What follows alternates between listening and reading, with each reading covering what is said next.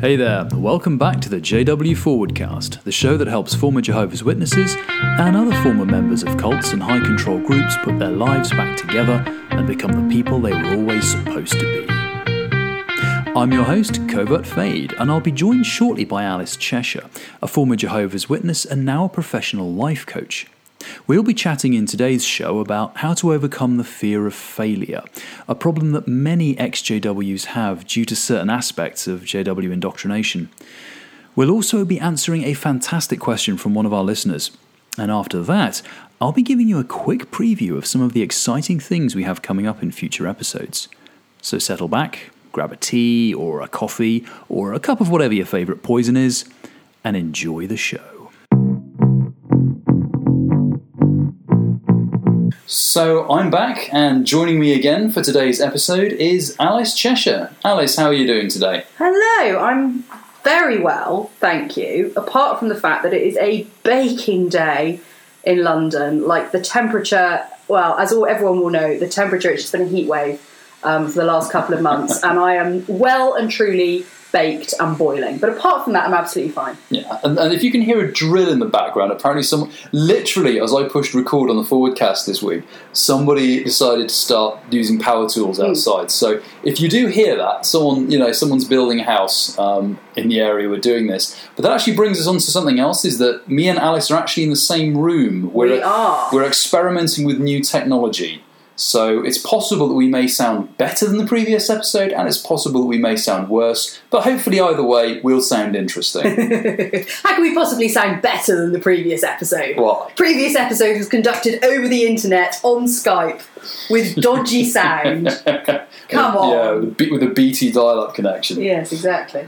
Cool. So here we are. Welcome back, everyone.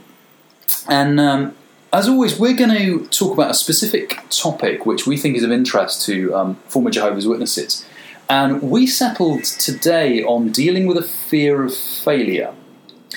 The reason we brought this up is that this is actually something that a lot of former Jehovah's Witnesses seem to have, like a real dread of trying things in case it goes wrong. I know it's something I've certainly struggled from. And like many of the problems that that stem from kind of the bad conditioning that the witnesses put into my head, it was something that I didn't really realise I had, because it's always been with me. So it's only when I noticed that other people didn't seem to have this problem that I realised this was an issue I needed to address in myself. Alice, did you experience this kind of elevated fear of failure when you left the Jehovah's Witnesses and while you were in the religion? Yeah, I really did. And I think it's one of so when I hear fear of failure, this can be something that's really quite major, like failing completely in your life and everything falling apart. Or actually it could be those smaller things, like not, going for a job interview and not getting the job, or making an idiot of yourself or something like that. So fear of failure, I think for me, certainly it was that whole range of spectrum. It was the big things and it was the small things. Certainly when I was in the religion, not so much a fear of failure, but a fear of doing something wrong. A fear of sinning, a fear of being found out and being caught out for doing something wrong, fear of letting people down because I'd made a mistake, fear of making a mistake, I think, is that might... Obviously, it depends on the words that resonate with you, but certainly fear of making a mistake, fear of doing the wrong thing, fear of choosing the wrong path can be certainly something that I experienced when I was in the religion. And then it's also something that I felt after I left that, again, I think a little bit similar to you, it wasn't something that I was actually cognizant of for a very long time until I looked back and thought, actually, I haven't moved anywhere. I haven't done anything. I'm not going anywhere. I'm petrified of making a mistake, so I'm not doing anything. I'm petrified of doing the wrong thing, so I'm just standing still. So yeah, I absolutely can totally relate to this one. Yeah, and it's interesting as well when you brought up the point that fear of failure and fear of making a mistake and fear of sinning. They're all, in some ways, they're all slightly different things, but they have a strong overlap. Yeah. And as we're going to see, there's a reason why many Jehovah's Witnesses, former Jehovah's Witnesses, suffer this. Like I'm sure the guy who's working power tools right now has got a real fear of dropping something on his head and knocking himself unconscious. Or cutting his fingers off with the hedge trimmer. Exactly. That he's using. It's not at all that we're wishing harm on this guy because he's just going about his normal daily business while we're trying to record a podcast. I think it's quite nice actually because it's like I say, it's a hot summer's day in London. We've got the door open. People are going about their daily lives out there. I think actually it's quite. It adds colour. It actually is, and to be honest, it's actually quite. I quite like the idea of I wish I was better with power tools and a handyman because I like the idea of being able to build things. So to be honest, I'm speaking from jealousy. What did the RBC not teach you that? The RBC taught me how to turn up, try and look attractive to sisters, and basically not do very much. And it didn't really work on any of those counts. In fact, there's a whole. You know what? Take a drink, people. We are going to be discussing RBC stuff at some point because it's quite an interesting little part of the witness culture. Oh God, yeah, absolutely. But dealing with a fear of failure and that fear of making a mistake, and fear of sinning. This is a problem for many XJWs for a reason, and this is because the Watchtower Bible and Tract Society puts many bad mindsets into you. And one of them is this fear of failure. Alice, why do you think Jehovah's Witnesses have this problem? Well, I think there's a couple of different things, and obviously we've been talking before, and I know that we both sort of came to quite similar conclusions on this when we were talking about it. So I'll go with the first one that I sort of came up with, which is essentially when you're, particularly when you're growing up, I can remember being a little girl and being told by my parents to behave myself, not only in the JW world at meetings or whatever, but at school as well. I had to be perfect at school. I couldn't get told off because if I did, I was going to bring reproach on Jehovah's name. And I remember it vividly. You are his representative. You represent him at school. You're one of his chosen people. Therefore, you must be perfect. You cannot be anything less than perfect. And I distinctly remember one time that I got told off in class.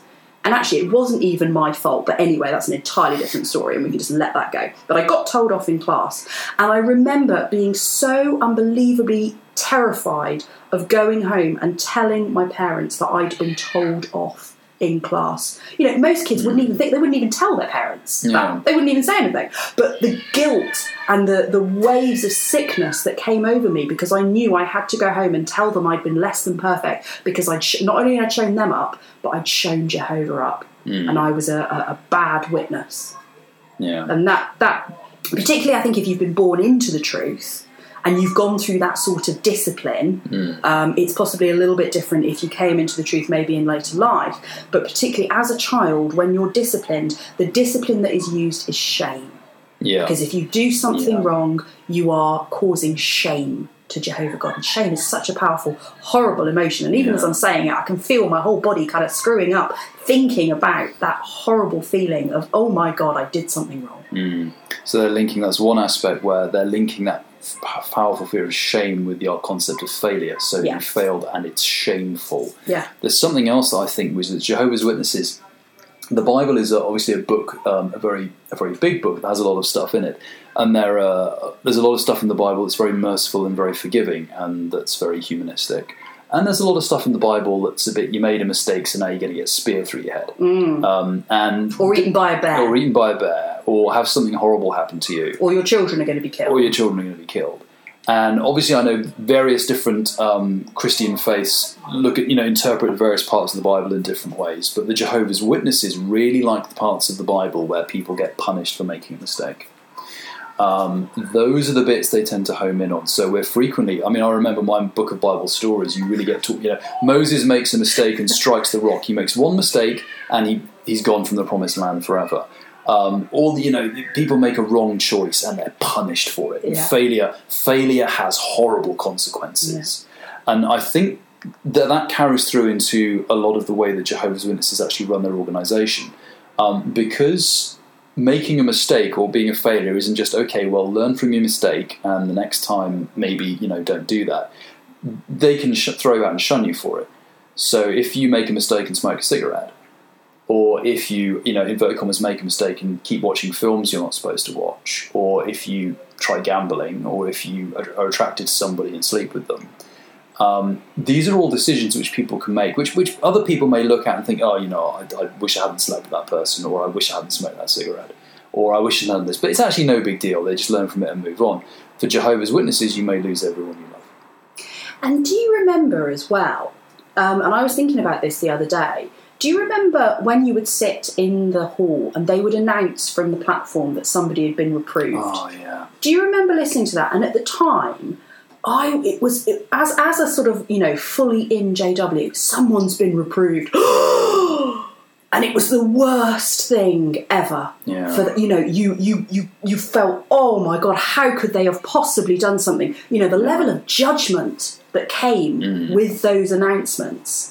You think back at that, how everybody was collectively expected to feel about somebody who'd made a mistake. Yeah, it's one of those occasions where they kind of highlight the passage from when Jesus spoke about judging not lest you be judged. They kind of highlight that and dial it down into small font. Yeah. On certain occasions. Yeah. We'll just put that to one side. Put that to one side. Judge away, people. Yes, exactly. And the other thing I think, obviously one of the key doctrines of Jehovah's Witnesses is the doctrine of Armageddon. And that's God's going to turn up and kill everyone who's making mistakes. Mm-hmm. And possibly even some of the Jehovah's Witnesses. There's actually quite a lot of Watchtower literature, and you'll hear a lot of talks that are given. I think recently Anthony Morris has done a couple where they imply that, not all Jehovah's Witnesses are going to survive because maybe they're making mistakes. Maybe they're not 100% perfect. Mm. So literally you go through life as a witness thinking every little slip-up you make might be the slip-up that just tips the balance. And whereas before you might have scraped through and avoided murderage by an all-powerful God, now you're going to get some serious murderage because of that. Maybe that one mistake was just one mistake too much. Yeah. And it's and as I've said, there's many different there's many different religions. There's many different religions who look at the Bible. But Jehovah's Witnesses are definitely a religion that look at the Bible and they really like to put emphasis on the judgmental parts and other areas of the Bible that maybe are more forgiving. They will talk about, but they're not really the things you walk away from focusing on once you start to become a Jehovah's Witness.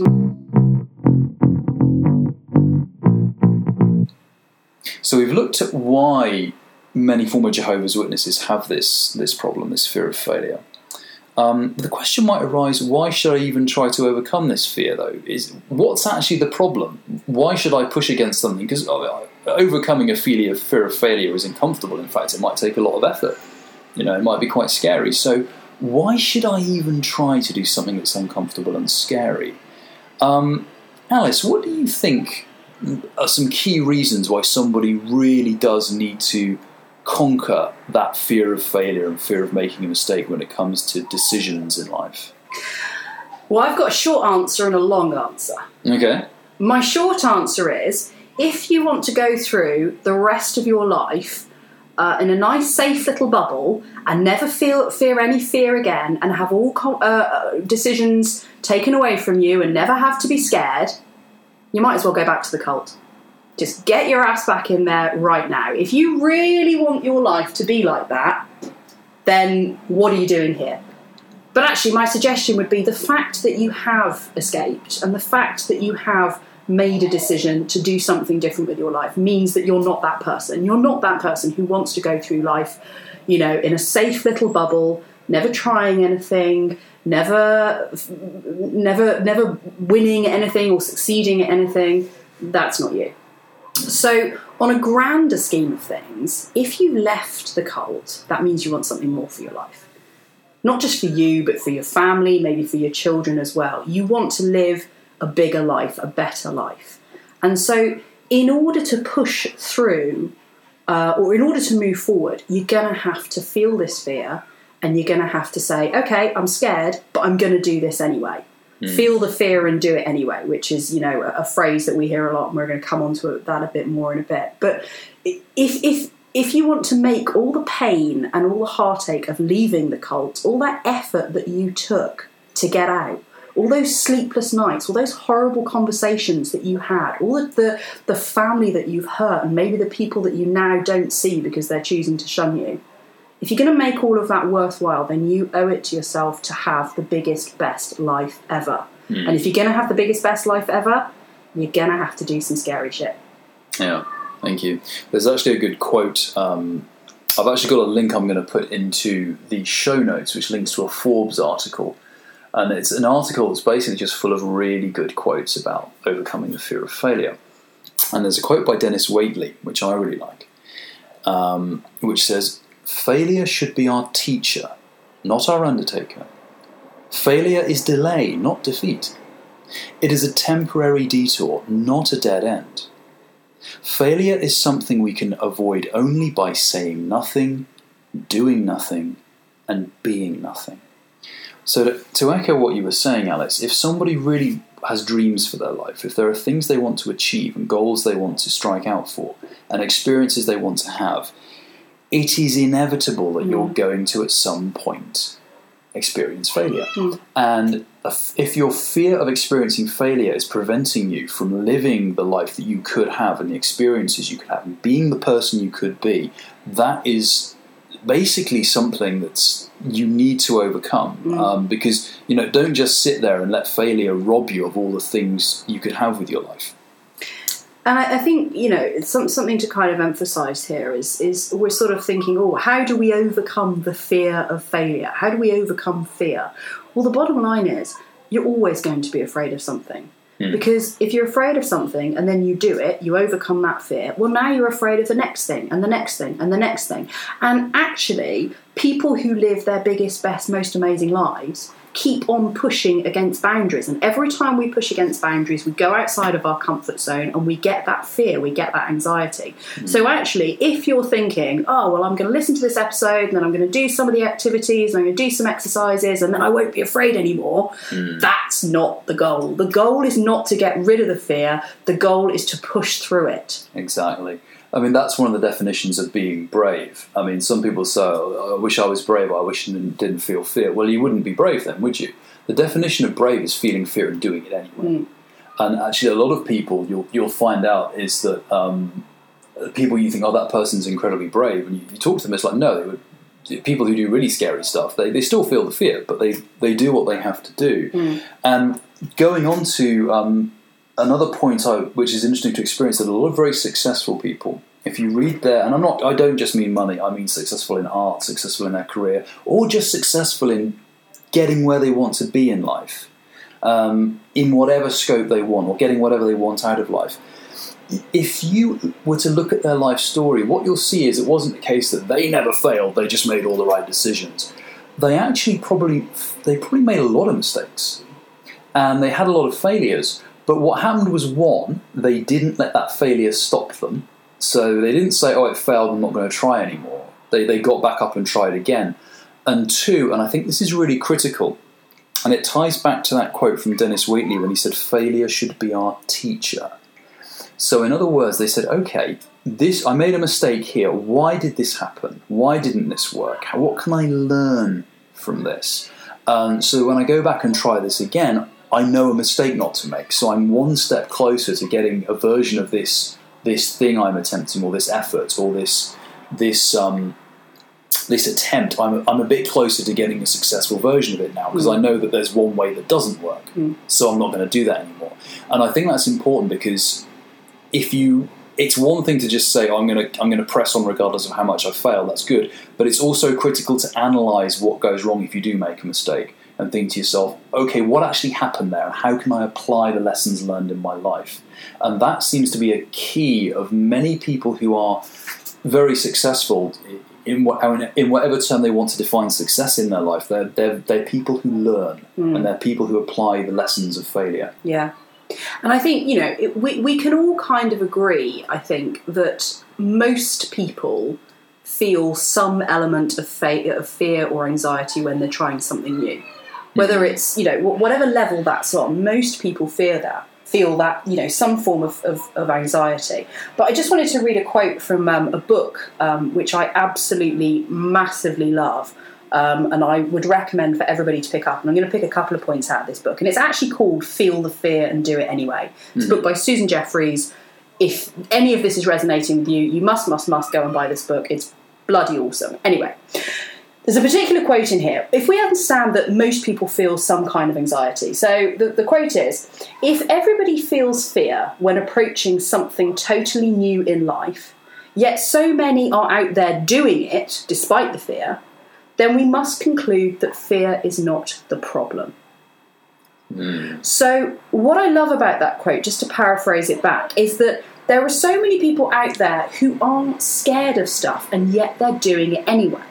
So for us to say, well, do you know what? I'm really scared of applying for a new job. I'm really scared of getting into a relationship and getting vulnerable. Yeah. I'm really scared of going for that dream experience. Well, actually, that in itself is not a reason not to do it, because there are other people are doing it. Yeah. Other people have exactly the same fear, and yet they're doing it. So what we need to look at is it's not about addressing the fear itself. It's about how we go through the fear, even though it's still there, rather than getting rid of the fear itself. Yeah. And it actually reminds me of, to use a very extreme example, it reminds me a lot of books I've read and a lot of accounts I've read of men and women who've been in combat, who've been in war. And what you find from a lot of them is it's not about the fact that they're not afraid, because there's no way to do what they do and not be afraid of certain things. It's about the willingness to go do it anyway, because you can't go, you can't walk into battle without taking a risk of failure. And you have to learn to do it anyway. You have to accept that risk and accept that it might go wrong, but learn how to do it anyway. Now, that's a very extreme example, but let's scale it back. You'd love to fall in love with someone. There's no way to go and find someone to fall in love with without opening yourself to the risk of that relationship failing. It's impossible. You can't do that. So if you are saying, well, I'll only do things I'm not scared of, or things that I can take the fear away from, you'll never do anything. And that's, as you were saying, what we're looking for here is not necessarily ways to make you this incredibly unafraid badass who can do absolutely everything without any kind of elevated heart rate or feelings of dread. What we're going to try and do are look at ways for you to say, okay, this is scary to me, but I'm going to do it anyway, even though I'm kind of scared. And that's actually how human psychology works. Because to be chances are, if you actually genuinely met a person who genuinely wasn't afraid of anything and didn't feel fear under any circumstances, there's probably something wrong with that person. There's probably something quite abnormal in their psychology, and you probably wouldn't want to be around them for too long. So what we're going to do now, we've talked about why you should really want to overcome this and force yourself into situations where you still feel fear, but you're going to take action anyway. How? What are some ways that we can change our mindset regarding failure, Alice? And maybe some tips. This is what we're going to discuss now. So how can we start to get to grips with feeling the fear and doing it anyway? Well, one of the things that I really think, and one of the reasons why I think the last couple of times we've talked on this podcast, we've started out with, why do people feel this way? Where has this come from? Just some kind of understanding, partly for our own heads, and also partly so that people understand that, this isn't just you. Lots and lots of people feel like this. You're not weird. It's okay. So understanding, I think, is a first point. And one of the things that's really interesting is to actually understand what it is we're actually afraid of. Okay. And I'll explain what I mean by that. And I'm going to go back to this book that I recommended. And I think if you mentioned you might put the link for it. Yeah, I'm actually going to put the link for this book into the show notes. Feel the Fear and Do It Anyway. So if you check the show notes, there'll be a link to the Amazon page for you to pick this up. It really is so good. So Feel the Fear and Do It Anyway by Susan Jeffries. She talks about understanding fear and how fear actually is one of 3 levels. Okay, so there's our level 1 fears, which are sort of the superficial fears. Then there's the next one down, which is sort of what's going on under the surface. And then there's a level 3 fear, which is the fundamental fear. Okay. So I'm going to take an example. Okay, let's say level 1 fear, I'm frightened of getting into a relationship. Let's say that's our top fear. Okay, now that's our level 1 fear. Our level 2 fear is actually, I'm frightened of getting my heart broken. Right, So it's not the getting into the relationship that's scary, it's actually the getting the heart broken that's scary. But then, so our level 1 fear, I'm frightened of getting into a relationship. Our level 2 fear, I'm frightened of getting my heart broken. Actually, the level 3 fear is I won't be able to handle it if I get my heart broken. Right. So it's not the fact that we might get our heart broken, it's that we don't think we'll be able to handle it. And when you actually look at most of the fears that we have, fundamentally, when we break them down into that level 1, so let's take another one. Level 1, I'm afraid of public speaking. Okay. Level 2, I'm afraid of public speaking because I'm afraid of rejection. Okay. Level 3, I won't be able to handle the rejection. Okay. So if I can put my own to see if I've understood this properly. So if I was going to start a business, and I'm afraid of starting my business, so the fear is holding me back. Level 1, the kind of what's bubbling on the surface of my brain is I'm afraid to start my own business. Level 2 is what's bubbling under that. The real thing that's going on is I'm afraid that this business will fail. And then the real core of that is I'm at level 3.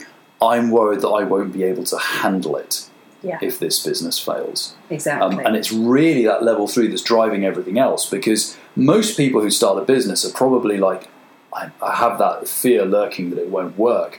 But if they have that confidence, but if what they're looking to develop maybe is that level 3, is to, rather than saying, I'm afraid I won't be able to handle it, have a mindset that, well, if the business fails, I'll deal with it. I'll cope. Exactly. So fixing things at level 3 kind of automatically is going to take care of level 1 and level 2. It's not going to make the fear go away, but it's going to make you feel I can deal with it. Yeah. And I think that understanding is really key, because also what we're not saying there is we're not addressing the fact that we're not saying, to make this fear go away, we need to guarantee that the business succeeds, or we need to guarantee that you won't get your heart broken, or we need to guarantee that you won't get rejected. That's not what we're saying here. We're still allowing for the fact that something might go wrong. Yeah. You know, the business might fail, you might get your heart broken. Any one of these things could go wrong. But the point is, what we actually need to address is this point of, if something goes wrong, I can handle it. Yeah. I can deal with it. And actually, as soon as we understand that, and we get down to what the real fear is, fear a lot of the time actually is just down to our self-confidence, whether or not we believe that we can handle what happens if these things go wrong. Yeah. And I just think, so I read this book quite a few years ago, and I keep coming back to it every now and then, and I've dug it out again in advance of our conversation today. And I just think understanding those 3 levels of fear and actually getting to the core of what is it I'm actually afraid of. I'm not afraid of any of these things happening. I'm afraid that I won't be able to deal with it. Yeah.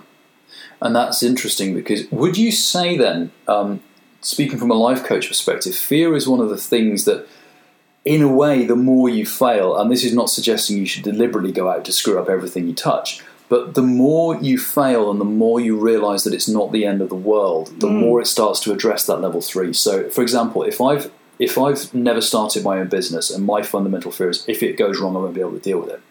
One of the things I've noticed about many successful businessmen is at some point in their resume, there is actually a business that failed. Yeah. There's something that didn't work and lost them a lot of money, or they ended up sleeping. I mean, worst case scenario, I know one guy said they basically ended up sleeping in his office because he lost his house. And then for him, it was a huge learning experience, and he was able to not do that again because he knew what went wrong. But if you've gone through it once, so the fear of someone who's started 3 businesses and had one of them fail, he's probably, when he starts his 4th, he's probably also thinking, I really am scared this will fail. But if it does, well, I've been through it once and it wasn't the end of the world, and here I am trying again. So, it's not the end of the world here. I can deal with this. And so generally in life, is it possible, the more things we attempt, the failures that we experience, which are inevitable, that we still overcome and keep going, start to get that fear that we won't be able to cope with the failure under control. Yeah, absolutely. And I think there's a couple of really practical things that that we can do as well. So the first thing we can think about is think about something that you used to be scared of. Okay. Think about something that when you originally thought of doing it, it was like, oh, it might be driving a car. When we first passed our test and we took the car out for the first time. Yeah. Yeah, we might have been absolutely terrified. Or maybe now you are really proficient in your job, but you were really nervous the first day you went in and you didn't really know what you were doing. Think about things that you used to be scared of. Think about when you were scared of leaving the Jehovah's Witnesses. Exactly. Something that used to be really terrifying. And now you look back and think, I do that every day and I don't even think about it. So that's the first thing, is have a little think about stuff that you used to be terrified of and now you don't even think about. And then the second point is, if we're thinking about this idea of, fear is fundamentally a fear of I won't be able to handle whatever it is when something goes wrong, write a list of all the times you've handled it when something's gone wrong. Big and small. Think of a time or all the times in your life, and I guarantee you there are so many more than you can come up with just off the top of your head. If you really think about it, think about all the times that something's gone wrong and you've dealt with it. It's been all right. You've muddled your way through. Nothing awful has happened. You came out the other side. Yeah. And by reminding ourselves that actually I can handle this thing because I handled all the other things, it's a really, really powerful tool. Yeah. I think it's interesting as well because I think also if you remember how some people, I know this is true for myself, always draw worst case scenarios in their brain. And what's interesting is most of the time that worst case scenario never comes to pass. Even if things do go a little bit off the rails and you end up in a scenario where, okay, this isn't going the way I planned, chances are it's not a case that everything is on fire the way you assumed it might go. I think that because I think there are some people I know, if you are prone to drawing worst case scenarios and you have a Jehovah's Witness upbringing, you have a lot of stuff kind of to overcome. But that's certainly one thing to keep in mind, is if you think if the first response is, oh, this is all going to go wrong in the worst way possible, well, how many times in your life has that really happened? And even if there is one or two times in your life where that really happened, well, you're still here. You got through it. It might have sucked, but you came out the other end and you got through it. So this is a way you can start to build confidence in your ability to make a decision, even though you're a bit scared of what might happen, and have confidence that even if it goes off the rails a little bit, it's solvable. There's a workable solution for it. Yeah. And also, I think, stop thinking. A lot of the times we think of things in a very binary point of view. Let's say that we've got a decision to make that's in front of us. And we can either sometimes we think to ourselves, I'm either going to make the right decision or the wrong decision. Yeah. And because of that, we get analysis paralysis, because we're looking at what we're doing and we are so terrified of making the wrong choice. That's actually the name of my indie rock band, Analysis Paralysis. We've got our first album coming out soon, so stay tuned for that. I want royalties for that. We're so terrified of making the wrong decision that we see things in a binary. If whichever one of these choices I make, there's the option for it to be right or the option for it to be wrong. Whereas actually, if we get away from this idea of one choice is right and one choice is wrong, and see them both as opportunities to grow, to experience, to learn, to have a great, a great experience on the way, on the journey. If we can get away from it being right or wrong, which obviously, again, is difficult with a JW upbringing, because we're brought up to think that everything is right or wrong. If we can muddle a little bit of grey in there, okay, maybe things didn't work out exactly how I thought they were going to be, but damn, it was a hell of a ride. Yeah. And that way, getting away from right and wrong choices to interesting choices, different choices, choices that give us something. It's interesting. It comes to a mindset, which I've heard various people who talk about this. There's different phrases and different ways it's named. Some people call it the yes mindset. Some people call it the good mindset. But it's a way that when things when you make a decision that doesn't work out the way you planned, say, yeah, great, good. Because what you're doing is you're learning something. And things that you are now learning, things you can take away and apply to something else. Or maybe it's opened up new opportunities. Or maybe it's given you a greater experience of something else.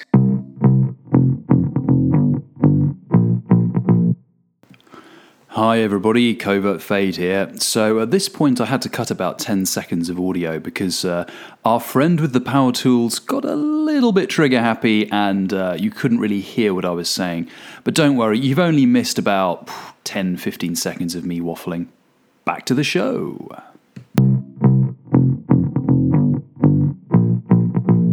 And so sometimes it's a bit of a cliched phrase to say, oh, it's character building. But the reality is, to go through life trying things and having some things go a bit off the rails or not work out the way you want often does give you a much deeper perspective on life and kind of refines your qualities as a person. There's, I know we mentioned him on the last podcast, but again, Tim Ferriss, the guy who interviews successful people. And one of the interesting questions he always asked them was, what was your most useful failure? Something that didn't go according to plan, but set you up for later success because it taught you something or gave you an opportunity that later, was massively useful and successful. And the answers he gets from that are amazing, because some of them really are that, the person tried something and on the surface it all went horribly wrong, but actually it was the best thing that could have possibly happened for them, because they learned from it and then applied it, or it opened up opportunities that you never saw coming, or it taught them something about what they really wanted in life. And they realised that what they've been trying for, actually this failure made me realise, I don't want this at all. And because I've had this failure now, I'm not going to waste 10 years of my life trying to do something that wouldn't make me happy. Now I actually know what I want. So retrospectively, when they look back, they say that failure was the best thing that ever happened to me. And when you kind of reset your brain to view failure in that way, it becomes much less of a scary concept. And I like the way you said, it's more like it's a journey that you're on. And now you can kind of think, oh, okay, this journey isn't going where I thought it was going, but it's kind of interesting where it's taking you. Let's see where this goes. And I think that comes back to this building in ourselves by reminding ourselves of all the times that we have handled it when things go wrong. Yeah. Telling ourselves and building our trust that we will be able to handle it when things go wrong. And that also gives us the opportunity to just sit back and enjoy the journey. Rather than being, as you mentioned a moment ago, there are people who just see the worst case scenario and all they can see is it going wrong. And that causes so much stress and anxiety. Whereas actually, when we learn to trust ourselves, not trust ourselves to get it right all the time, but trust ourselves to be able to handle it no matter what happens, all of a sudden we can say, well, this is going a bit different. Yeah. I didn't expect this to happen, but I'm going to enjoy it on the way, because whatever happens, wherever I come out, I'll deal with it. It'll be fine. Yeah, absolutely. And as like you say, sometimes some things are quite interesting because when they're going wrong and going through them, they feel quite stressful, but they actually make the best stories to tell a year later. Oh, God, yes. And if you think, I want you people, if you're listening to this, think back some of the things in your life that at the time when they were happening to you, they were not fun, but now this is the story you tell when everyone's sat around at the pub and stuff's going on, and this is the story that grips people and gets laughed at or everything else, because it's made your life richer. And that's one good way I've found of mindsetting when things are going a bit crazy and stressful as well. A year from now, this is going to make a great story. And also, if you think about it, now I'm fairly certain that we all know somebody like this. Is there somebody in your life who tells stories where they're always the hero and everything always goes perfectly? You know the kind of person that I'm talking about. Well, I did this and it was perfect, and then I did this and everyone said jolly good show, and then I did this and I did it absolutely amazingly, and then I got promoted, and then I got the girl, la la la. Are they dull as dishwater? Yes. And aren't they really bloody annoying? Yes. Actually, who wants to listen to those people? Because there's no character to them. There's no depth to them. Now, I'm really sorry if you are one of those persons listening to this where genuinely everything goes right in your life. I feel very happy for you. I don't think you exist. You're like a purple unicorn as far as I'm concerned, because you do not bloody exist.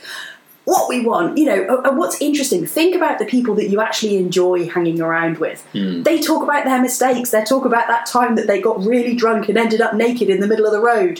Stuff that goes wrong makes us interesting. Yeah, absolutely. And we've been talking about sort of ways we can adjust our mindset. And one of the other things I was going to ask you, Alice, because I know as a life coach, a lot of the things you do is about adjusting mindset, but there's also a lot of methodologies that you talk about that people can actually bring to the table here. There's actually things you can practice and things you can do to kind of get yourself out of this rut of being so afraid of failure that you're not embracing your goals Yeah. and the things you want in your life. Yeah. So can you take us through maybe a couple of things that people might try and might kind of look at? Absolutely. So the first thing was what I mentioned a moment ago, which is if we are fundamentally scared that we're not going to be able to handle stuff, this comes back to a little bit of journaling, which we talked about before. I want you to write down all the times you handled stuff. I want you to write down everything. Yeah, it went wrong and I was okay. I bodged it. I made it through. It actually was a triumph at the end of it, because that in itself will start to rebuild our confidence in ourselves, in our decision-making processes, and just confidence that we'll be all right. Everything will be okay. So if you're listening, one of the things is get your journal, and hopefully you've been experimenting with journaling and finding it useful. But so make that list that Alice was talking about of all the times things went wrong and how you handled it. Yeah. And spend about 10, 15 minutes? The thing with journaling is you keep writing until there's nothing left to say.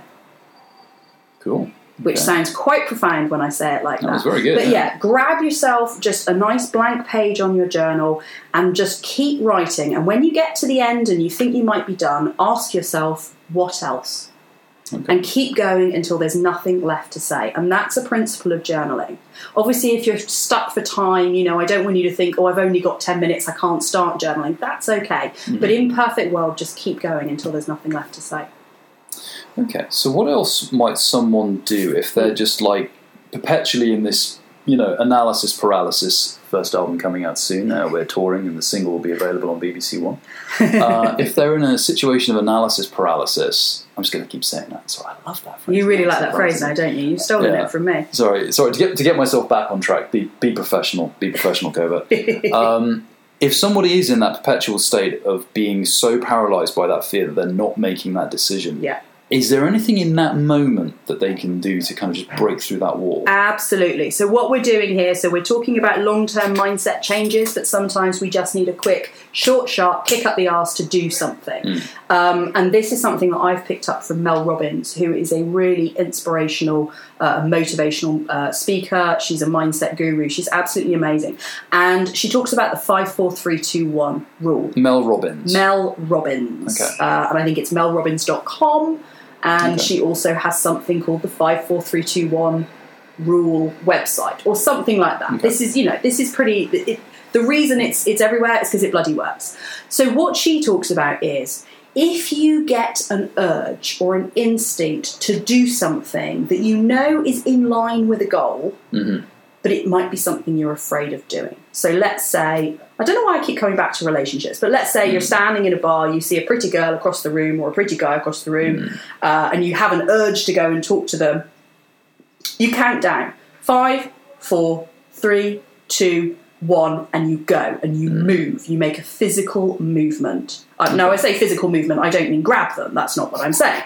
But some form of physical movement. Okay. And what that does is, because anything more than 5 seconds, our brain has a wonderful way of talking us out of things. Our brain will say, there'll be a little devil on our shoulder or a little devil in the back of our head that will pop up and say, no, you really don't want to do that. You're going to get hurt, or it's going to go wrong, or blah, blah, blah. So by literally counting down 5, 4, 3, 2, 1, go, you don't allow your brain to talk yourself out of it. At the end of the 1, then, you also need to make some kind of physical movement. So if it's something that you are going to, go to the gym, you actually get up. If you are going to book or put yourself forward for some public speaking, you get up and you go to your laptop to book it, or you pick up your phone. Whatever it is, and it depends on that goal and what it is you're going to do. But after the 1, you do something movement, which basically then pulls your body into supporting your brain. Okay. So then when you've got brain and body moving towards the exact same thing, that's when we get the best chance of actually following through. So it's actually a method of kind of hacking your own neurology. Yeah. It's the fact that when you are combining a decision with a physical movement, you're actually kind of short-circuiting your own fear, because your brain and your body are moving at the same time. And hey, now the decision's underway, so we're just going to go and roll with this and see what happens. Because we're overcoming that analysis paralysis. Yes, all right, very funny. I'm struggling. You're overcoming the analysis paralysis because you're actually doing something. So many times, the decision to act is that there's a famous quote here that I can't possibly put my finger on. It's in the back of my head, but it's something about the hardest part is the decision to act. Yeah. Everything after that is just tenacity or something like that. I can't remember exactly what the quote is. I'll find it and we can put it in the notes. But once you've made that decision, everything kind of snowballs from there. It's that initial kind of getting out of our inertia and actually doing something, and then everything kind of follows on from there. So that would be my real sort of quick tip. On a long term, we need to address some of the mindset stuff that's going on. But for a real quick tip, the next time, and we all get them, you've got that gut feeling of, I really want to go and do that, but I'm scared, I don't know, 5, 4, 3, 2, 1, move. Okay, cool. So that's very useful. It's funny. It reminds me of a phrase it's actually a mantra that I have when I'm ever in a moment of being paralysed by fear. It's actually from a fantasy novel I read. There's a writer called Joe Abercrombie who writes fantastic. Think of Lord of the Rings meets a sarcastic Tarantino movie. Okay. Now that either sounds like your thing or it doesn't. But there's a great phrase in there that one of a character who's this very kind of depressed, kind of run-down, battered barbarian always has. He has when he's about to do something crazy or stupid, he says, well, it's better to do it than live with the fear of it. And I think that's actually a great mantra, something like that, which is I love the idea of the 5, 4, 3, 2, 1, and I think maybe also that mantra is a great thing. Think to yourself, well, it's better to do it than live with the fear of it. Is there anything else? I mean, I noticed you discussed earlier that concept of looking at a decision not in terms of right or wrong, but in terms of opportunities or paths. Is there a word or a name for that concept? Or you can essentially make no-lose decisions. You're looking at a decision, the no-lose model, which is looking at a decision from... And what we do sort of the before is we look at a decision and we say, right, I've got choices, and one of them's going to be right, and one of them's going to be wrong. Yeah. So in the simplest possible expression of that, we've got a 50% chance of messing it up. Yeah. Whereas actually, if we look at it from a no-lose point of view, we say, well, if we make this choice, a load of stuff will happen, and we'll experience a load of stuff down the way. And I can guarantee you, the one thing I will absolutely guarantee you is you won't end up exactly where you thought you would, because life doesn't work that way. Life is not linear. Life takes you on detours and round the block, and God knows where you're going to end up. But if I go that way, I've got this experience. If I go that way, I've got this experience. Neither is necessarily right or wrong. They're just different experiences. And okay, one of them might bring me closer to my goal than the other, but that's okay. Because whatever happens, wherever I end up, I'll handle it. Yeah. It's fine. So looking at things from a no-lose point of view, whatever happens, it's going to be fine, and it's going to add to my life. It's going to enhance my life. So when you're looking at that decision, the mindset is really like... rather than saying, what's going to go right or what's going to go wrong, is how either way is like interesting things that are going to come out of it. Whichever choice you make, it's going to be valuable. Yeah. And that, again, that helps take that fear of failure a little bit away. Yeah. One thing I heard which was quite good, I can't remember where I heard this now, but I actually really like the idea. And I'm going to try it and report back, because I haven't tried it yet. But I'm going to try this and let you guys know how it goes on the next Forwardcast. The fear of failure is often overcome, like say, a fear of shame and a fear of awkwardness and a fear of getting out of your comfort zone. And it can be especially hard if we like our comfort zones, and we're very bad at making ourselves feel uncomfortable or awkward, or maybe in public, like say, if you're public speaking, if you've got a real nervousness about how you're perceived in public. There's something called the Starbucks challenge. And what you do is you walk into somewhere like Starbucks or a restaurant or somewhere where there are people. Oh my God, what happens? What you do is you lie on the floor for about 20 seconds. So just don't make a big song and dance of it. Just walk into Starbucks, everyone's queuing up for coffee. Just lie down on the floor for 15 to 20 seconds. Don't say anything. If anyone asks you, don't say, I'm doing a mindset challenge. Don't anything. Just lie there for 15, 20 seconds. Have you done this? And then get back up, and I'm going to. You're going to do this? and you get back up. And what you'll find is it sounds like, oh my god, that would be like so weird and bizarre. What you actually find is apparently just nothing happens. Most people, they might look at you and be, oh, that's a bit weird. But the world hasn't ended. The floor hasn't opened and swallowed you up. It's not the end of everything. What you've done is you've looked a bit strange in public. And so what? And it's quite an interesting exercise. I'm going to try this because the idea is then that starts to get you over the fear of looking silly in public. And if you think about it, that fear of looking silly or having something weird happen in public probably stops you. I mean, when you don't go up and if that person you'd really like to go and talk to, probably part of it is the fear of looking silly in public that's stopping you. That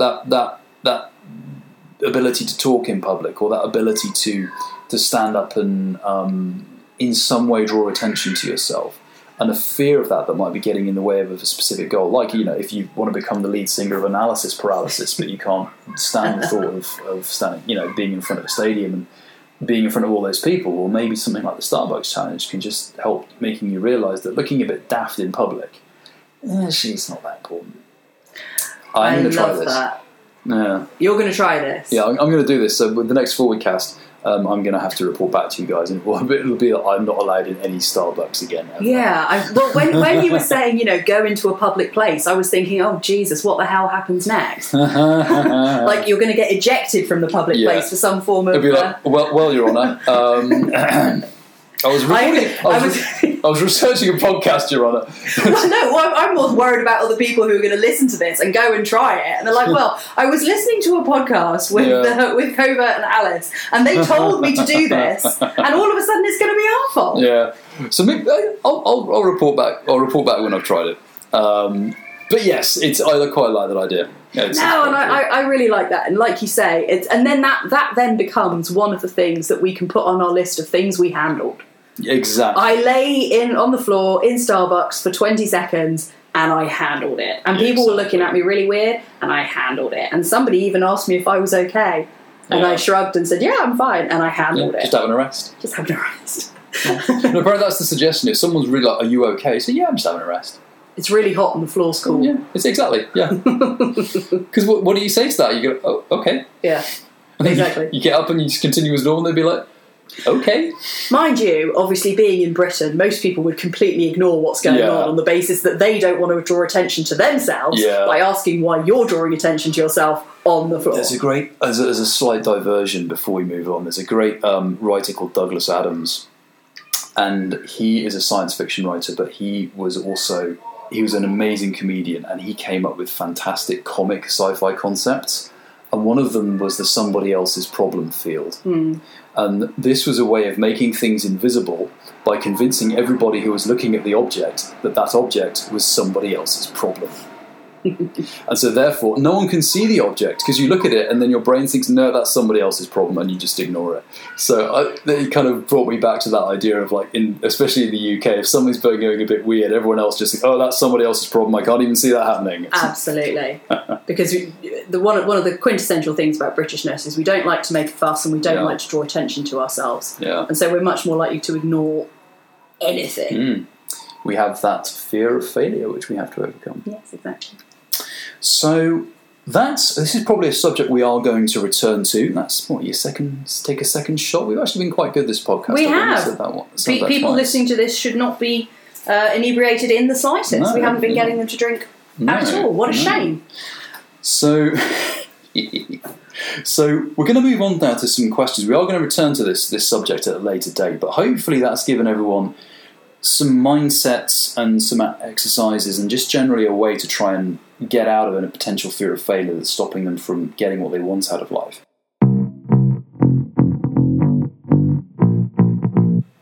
So we have a listener question to deal with today, Alice. This question was given to us on Twitter by April Forbes at LeGreatEscape. Le_great_escape.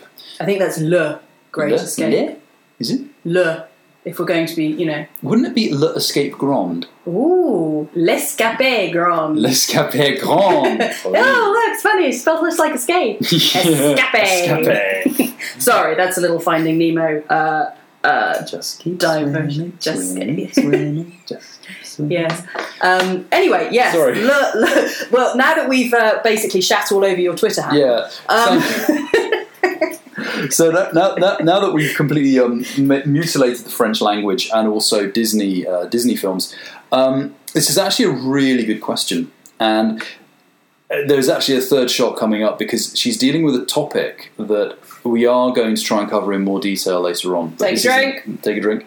But this is a really good question, so we're just going to see if we can cover it briefly. Here we go. April says, "Once I realised Paradise Earth was not real, I then became obsessed with my own mortality, and paranoid that I was going to die young without a fairy tale ending. I'm slightly better now, but do you think this is something a lot of XJWs go through? And how do you combat those feelings?" I think that's a really great question. It is, yeah. Alice, can I turn that over to you first to get your feedback on that? So, funnily enough, this, I think it's a really great question, but it's not something that I feel that I ever really went through. It was I never had that moment of suddenly addressing my own mortality in contrast to the idea of the fact, I was going to live forever. And I don't know whether the reason for that was because I'm not sure I ever 100% believed the paradise anyway.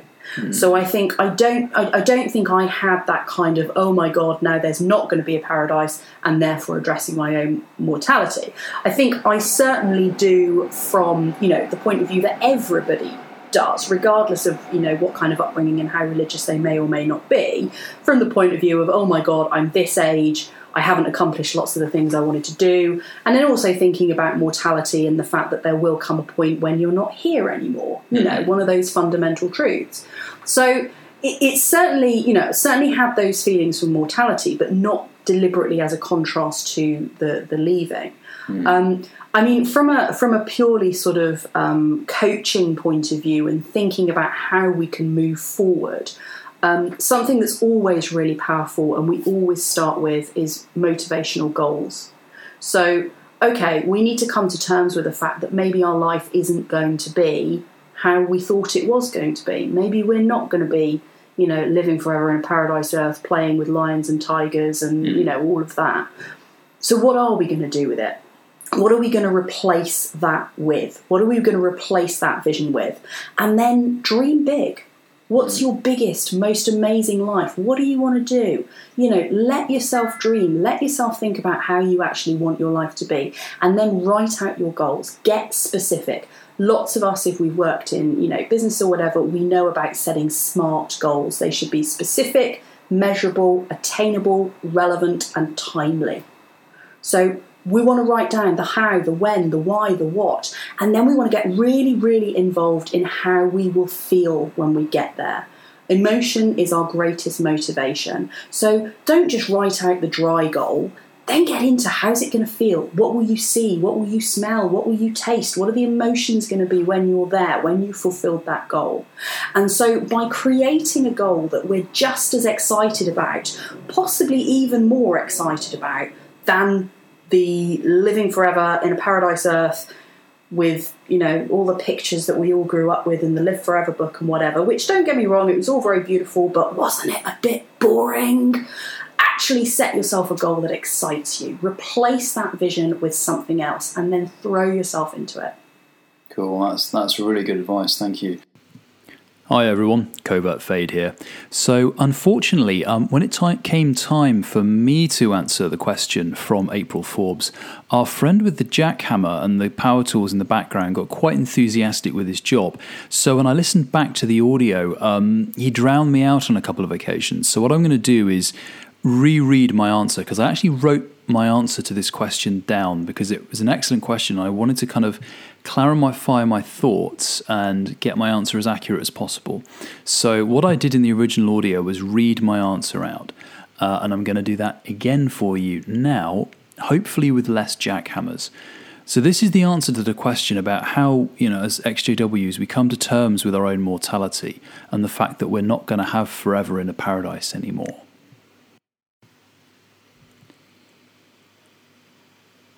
one of the most painful and damaging lies that Watchtower tells its followers is that their time is infinite. That we will literally have forever to live, to follow our dreams, to be with the people we love, to live the lives we want to live. Even worse, they use this lie as an excuse to make you postpone all of these things. Don't follow your dreams now. Put the people you love in second place. Put it all on hold. Don't live your life. You can have all of it forever, they say, if you right now do what we tell you to do, love who we tell you to love, and dream what we tell you to dream. Yet, the ugly truth is that the tomorrow Watchtower promises will never come. Everything we have will one day end. Our health, our relationships, our dreams, and our lives. In some ways, waking up from Jehovah's Witness indoctrination is like being told that we have a terminal illness. We thought that we would have forever, yet instead we have only a comparatively short period of time. It can be very distressing. It can be heartbreaking. In some ways, we may need to walk the same path of grieving and acceptance as someone who has been given that medical diagnosis of a terminal illness. Life is short. That is tragic, and that is frightening. But it's also wonderful. Because it means that, like all limited resources, time becomes precious. Limited time makes us treasure every moment we have with the people we love, because we know that those moments are limited and special. Limited time makes us work hard and achieve our dreams today, because we know those dreams have an expiration date. Limited time makes us evaluate how we are spending our days now, because we know the sand in this hourglass only runs one way. So ask yourself, how are you spending your time? Are you using it? Building relationships with those that you love and making this world a better place for having you? Are you deciding on the path you want to walk and putting into action a plan to walk it? Are you filling your life with meaningful experiences that you can carry with you on the journey and that you can look back upon fondly when you come to journey's end? Or are you wasting it? Squandering it? Postponing your dreams and your hopes and sitting on the sofa telling yourself, I'll do it tomorrow. Well, one day there won't be a tomorrow. So get out there now and live your life today.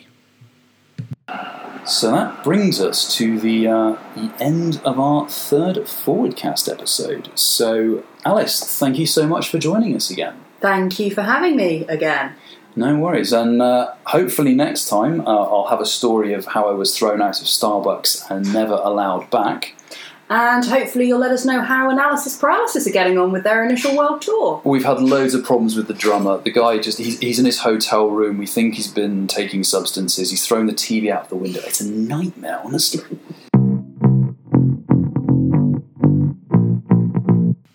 So that was episode 3 of the Forwardcast. As usual, huge thanks to Alice Cheshire. You can find her on Twitter at thealicechesh.com. You can find me on Twitter at covertfade. Alice's timeline has more cats than mine does. So if you like cats, you want to check out Alice. I'd just like to say, first of all, a massive thank you for all the feedback we got from the first 2 episodes. It's been really nice to hear that from everyone. And also, massive thank you to everyone who's left us reviews and star ratings on the various platforms they listen to us on. That's awesome. That really helps kind of push us up the charts. So thank you so much for doing that. Just want to chat a little bit about some cool stuff we've got coming up for you on the Forwardcast. We've got a couple of really interesting interviews that I'm very excited about, and I hope to be releasing more details of those soon. Alice and I also hope to be seeing the upcoming film Apostasy. I'll definitely be seeing it. I think Alice will as well. It's basically, if you've not heard of that, it's a new film coming out that's set inside a Jehovah's Witness family. It's directed by a former Jehovah's Witness.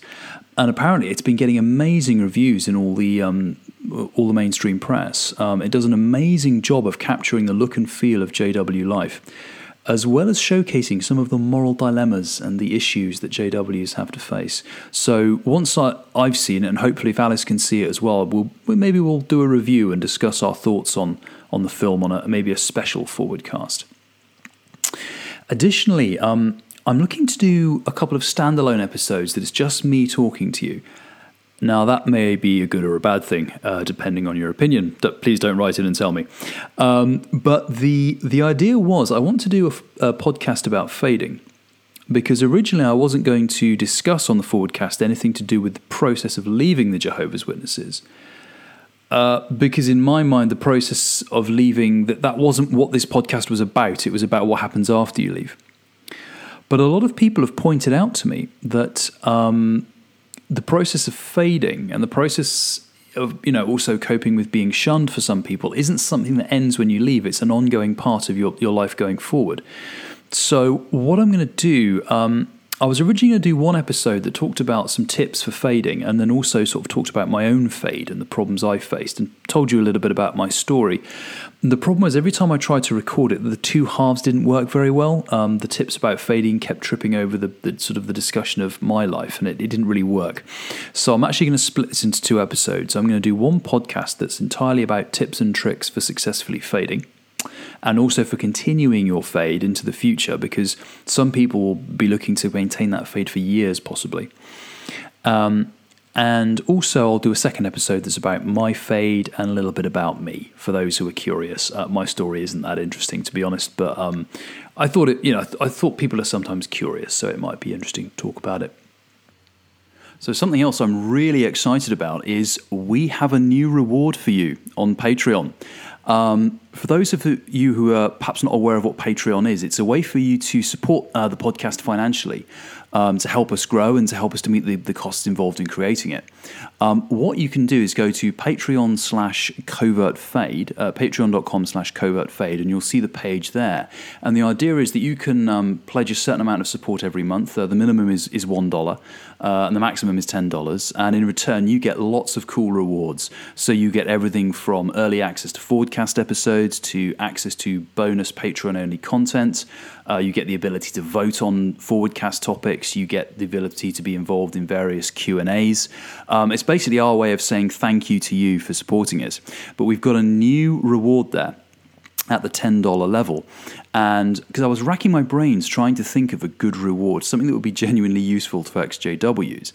So I looked at my own life and I thought, what kind of sucks about my own life that I wish wasn't the case? And this might sound a little silly, but when it comes to Christmas and birthdays, everyone I kind of know now, they get a shelf full of cards at Christmas and birthday, but I only get like one or two cards. And for me, it's actually a little bit, I wish I had more cards on my mantelpiece, and it's a bit of it's a little bit depressing. So what I thought I'd do is, if you pledge support for us at the $10 a month level, not only will you get all the rewards of all the previous tiers, including a handwritten thank you card from me, but also on Christmas and on your birthday, I will send you a Christmas and a birthday card. And it won't just be a Dear X, Happy Birthday, Covert Fade. I'll actually write something meaningful in there, because I know what it's like trying to build up the circle of friends when you leave. And until you get that circle grown a bit, it can feel a bit lonely at Christmas and birthday. So if you pledge support at the $10 level, not only will you get that handwritten thank you card, but you'll get a handwritten Christmas and a birthday card from Covert Fade. Of course, there's lots of other ways you can support us as well. You can leave us reviews and star ratings on your podcast app or your media platform of choice. You can share the podcast on social media, talk about it with family and friends. But to be honest, one of the main ways you can thank us is just kind of listening to the podcast, working out what information is useful to you and how it might help you to enhance your own life. and just get out there and live the best life you can possibly live for you, because we only get one shot at this. So think about what you want out of life, put a plan into action to make it happen, and make it a life worth living.